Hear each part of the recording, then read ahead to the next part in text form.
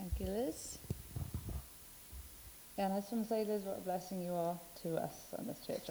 Doesn't matter if you're not even singing, I really love when you lead, because you're worshipping yourself and then we get to ride it. So thank you. Right, I haven't worn one of these before, so we're going to see how this goes. Hello, everyone. I just wanted to share with you today just some thoughts I've been having recently. It ties into some of the stuff I've been reading and talks I've been listening to. So I thought I'd just share some of that today. So recently I've been reading the book of Matthew. What I do is I read a chapter or two a night of the Bible. So it takes me ages to get through it. So I haven't read the Gospels in absolutely ages. And it was actually been quite nice to get back to the book of Matthew and read it through quite quickly, kind of all together. And just I feel like I've seen it with quite fresh eyes. And it was interesting, I was talking about it the other day, I was talking about the Gospels with my family, and we were talking about which one is our favourite Gospel. And mine is probably Luke. I really love the book of Luke. He's quite a storyteller, so it's the one where it tells us about Mary, you know, it's the Magnificat, that prayer of Mary when she learns that she's pregnant. And it's also got the story of John the Baptist's parents, Zechariah, his dad, and his prayer, and they're really beautiful. And I think Luke really... he kind of colours in the characters. You kind of get a sense of them. And I really like the way he writes, and I think it probably has something to do with the fact that I studied English literature. I like a storyteller. But when I was talking about this with my family the other day, my little sister Miriam was saying how Matthew is her favourite. And I thought, actually, do you know what? That makes a lot of sense. Because Miriam, she's very much working on the front lines for God. She lives in and works in a deprived area in Wales, and she sees and has to deal with a lot. So her faith is really no nonsense. There's no frills on that. And that really makes sense, therefore, for me, that she likes the book of Matthew. Because when you read the book of Matthew, it is very no nonsense. It is very challenging and hard-hitting. So the book of Matthew, they think it was probably written by Matthew the disciple, who was the tax collector, also known as Levi. Although some people disagree, but that's the general thought. And the thing about the book of Matthew is it is one of the four Gospels, it is the one that has the most teaching of Jesus. There's massive passages of just Jesus teaching. So it's a lot of the voice of Jesus. And what we learn from reading so much of what Jesus has to say is that Jesus is really challenging. There are just so many challenging passages in the book of Matthew. I'll just name a few of them. In chapter 6, we find the passage where Jesus talks about not storing up for ourselves treasures on earth, but only treasures in heaven. And if you read that with fresh eyes, like I just did, that it is so challenging. It is so countercultural. There's also there's some really mind-boggling parts in the book of Matthew as well. I was reading in chapter 17, it talks about the Transfiguration. Now, the Transfiguration is when Jesus is on the hill and he basically starts to shine, and it kind of reveals who he is. Moses and Elijah appear with him, and God's voice says, "This is my dearly loved son, who brings me great joy. Listen to him." So it has that, obviously pointing out who Jesus is and his authority, and that he is God's chosen one. But in that very same chapter, just after, I was reading this other thing that happens where Peter is challenged, does your master pay the temple tax? That's what somebody says to him, and he says, "Oh, yes." And Jesus says to Peter, I'm the son. I am a free citizen. I shouldn't have to pay the temple tax. But so as not to offend anyone, go down, go and find a fish in the water, and you will open it, and there will be a coin in there, and that will be enough money to pay the temple tax for you and me. Very weird story. I think it's Jesus just showing how transcendent he is above everything. But what I really like about this this passage is that it just shows that Jesus knows who he is. He is the Son of God.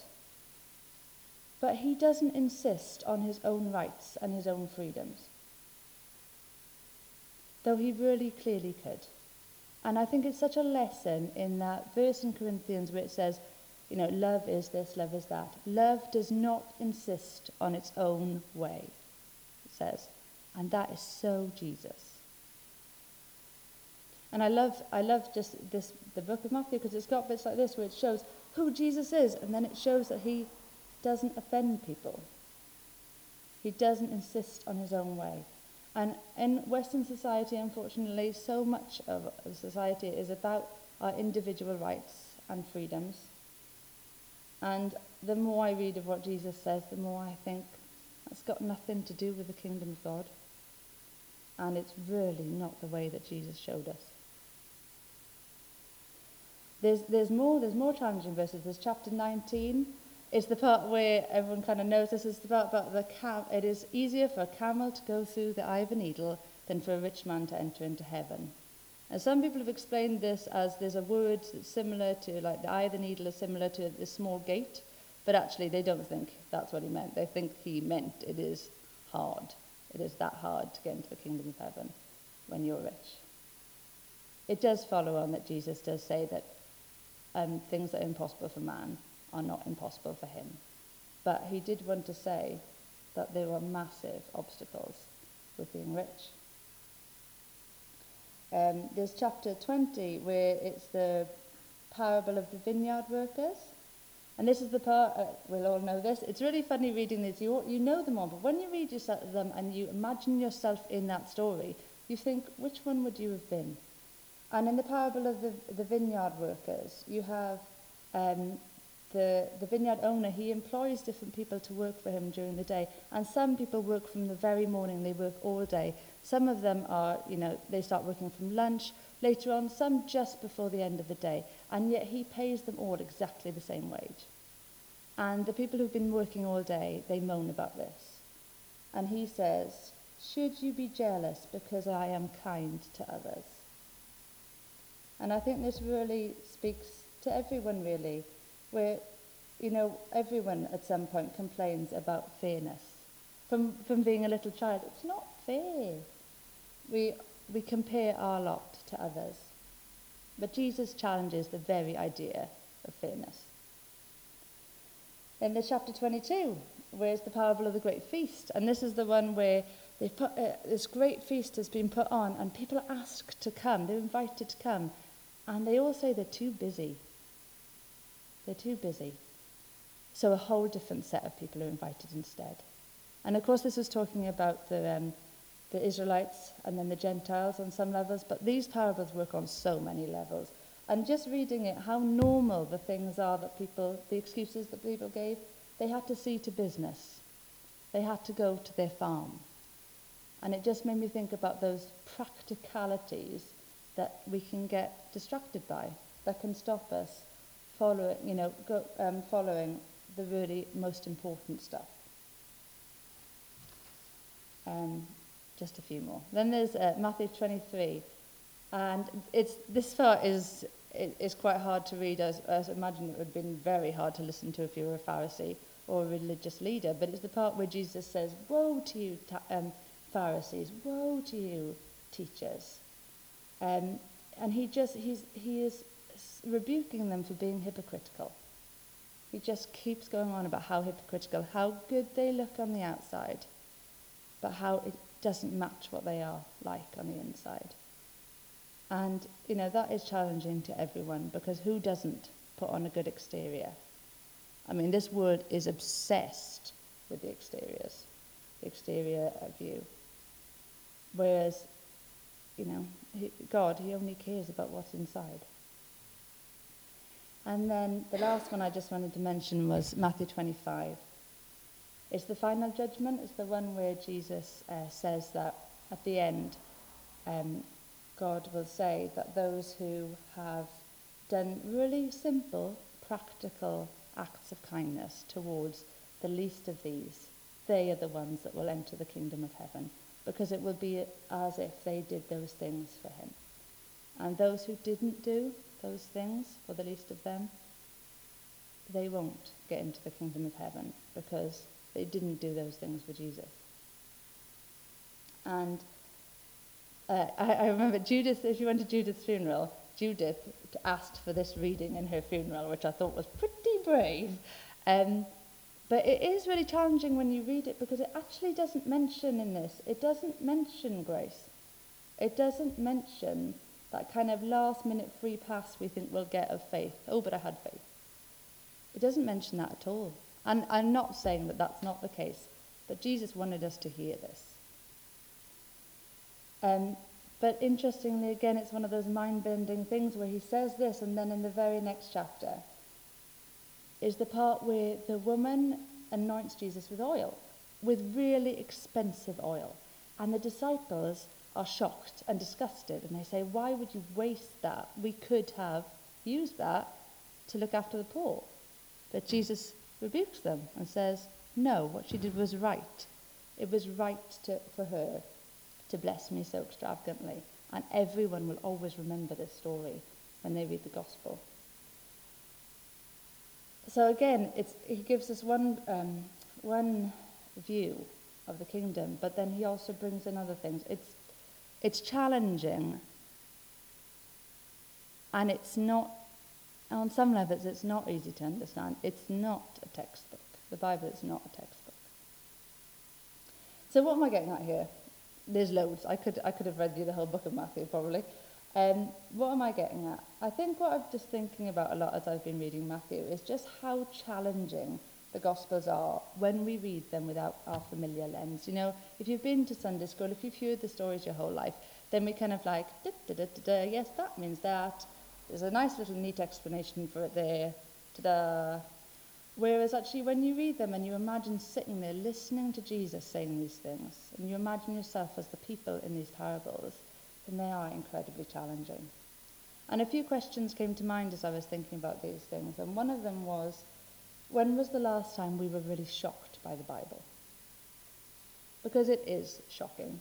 Jesus' teachings are so countercultural.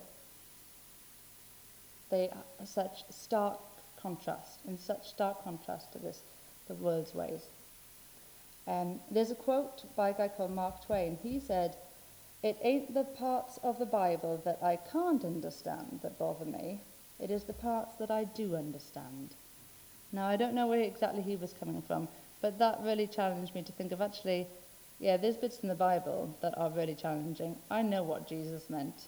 I don't really want to know what Jesus meant, but I do know. And the challenge isn't to dumb the Bible down to our level. It's to allow God to change us up to his level. Another question that came to mind as I was thinking about this was, when was the last time God changed your mind about something? I often say it, but we are none of us Jesus yet, which means that we've all got a way to go. And that we have to just let him keep challenging us and changing us, because there is all that way to go, but it's a joy. It's a joy to become more like him. But also there is no neutral ground. You know, when you read the Bible, especially the Gospels, you just can't miss the fact that the ways of God are so different from the ways of this world. You know, the outlook is different, the values are different, the motivations are completely different. It made me think about the verse in Romans chapter 12. I think it's 2 verses actually, verse 1 and 2, where it says, "I appeal to you therefore, brothers, by the mercies of God, to present your bodies as a living sacrifice, holy and acceptable to God, which is your spiritual worship. Do not be conformed to this world, but be transformed by the renewal of your mind, that by testing you may discern what is the will of God, what is good and acceptable and perfect." And I read in a commentary about this verse that actually in the Greek it's even more obvious how different those two things are. That to be conformed is to this world is it's like putting on a disguise. The word is to do with having an outward disguise. It's putting on an act. Whereas that transformed by the renewal of your mind, that is a deep, and complete change. And, I'm not, I'm not speaking as someone who's got this sorted at all. I know that I can end up going along with the show of this world sometimes in some areas. But when like that song says, nothing compares with this. Nothing compares with God and his ways. And when I see that show next to him, it just is so shallow. And, rather than try to keep up appearances, then offering ourselves as living sacrifices to God, to be changed and to live out of his spirit, that is so the better option. And there was one thing that really came clear to me over this last week, and it just popped up in the readings I was doing, like preachers I listened to, devotionals. It just came up over and over again, and it was an example of the world's view versus the kingdom truth. And what it was the idea of what it is to be blessed. Now, when I was in Romania, I worked, there was a guy called Lee. He was our pastor and our boss. And he used to be a very rich and successful lawyer. But then he became a Christian. And then God told him to go and work with street kids in Romania. And he did. And he used to talk about how he'd hear Christians, see a Christian and they've got a massive house and everything looks like it's going well for them. And he said, and we say things like, oh, God's really blessed them. And he said, actually, no, I don't think so. Actually, that's a curse. Because they've got so many obstacles in their lives and so many distractions. In fact, if all we need is God, then what is all that other stuff for? And I still haven't fully taken that on board, but that really challenged me because he'd seen it both sides. And there's the fact in the book of Matthew as well, that's where we have the Beatitudes. In the Beatitudes where it says, blessed are those who mourn, for they will be comforted. Blessed are those who hunger and thirst for righteousness, for they will be satisfied. But all the people who are blessed in that passage, none of them will be called blessed by the world. They're not blessed by this world's standards. But Jesus said that they are truly blessed. That in heavenly terms and in everlasting terms, they are the ones who are truly blessed. And yeah, like I said, it came up in just a few of the things I was reading and listening to this week about this idea of blessing. And it kind of helped me to redefine what I think blessing is. So in a devotional I listened to, it said this, it was talking about when God said to Abraham that I would bless you and through you all the nations of the world will be blessed. And he says, it says in this devotional, blessing can be understood as giving power to something or somebody to be and do that which they are designed to be and do. I will bless you, says the Lord to Abraham, to be and do all that I have made you to be and do. And through you, others will become all that they are made to be too. So to be blessed is to be and do all the things that we are designed to be and do. I really like the sound of that. And then I was listening to an online sermon, and it was talking about the very same verse as well. And it was interesting the way that the preacher talked about that verse.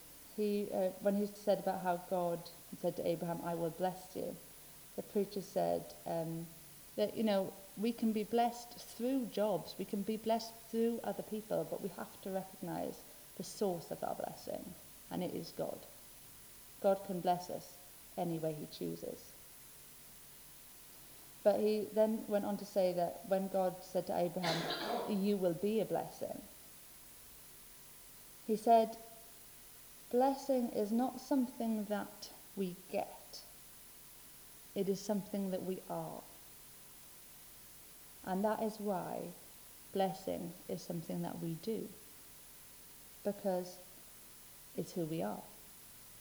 And that's how we can pass on that blessing. That's how we can bless our enemies and not curse them, because we are the blessing. So we are blessed to be all that we are designed to be, so that we can be a blessing and we can release others into what they were designed to be too. I really liked that. I just felt like it was on a deeper level. The currency of heaven is not like the currency of this earth. You know, worldly blessings, they can be hoarded, and they can become idols, they can become obstacles, they can become distractions. Whereas kingdom blessings, they flow freely. You know, they flow. God gives us blessings. We can share those blessings between us. We can even send those blessings back up to God. And I know what blessings I want, what blessings I am more interested in. I know which values and outlook and motivations I want my life to be led by. And I just felt that I wanted to, for myself, but maybe invite you as well, to commit ourselves again to him and to his far superior ways and plans. So I will just pray. Okay.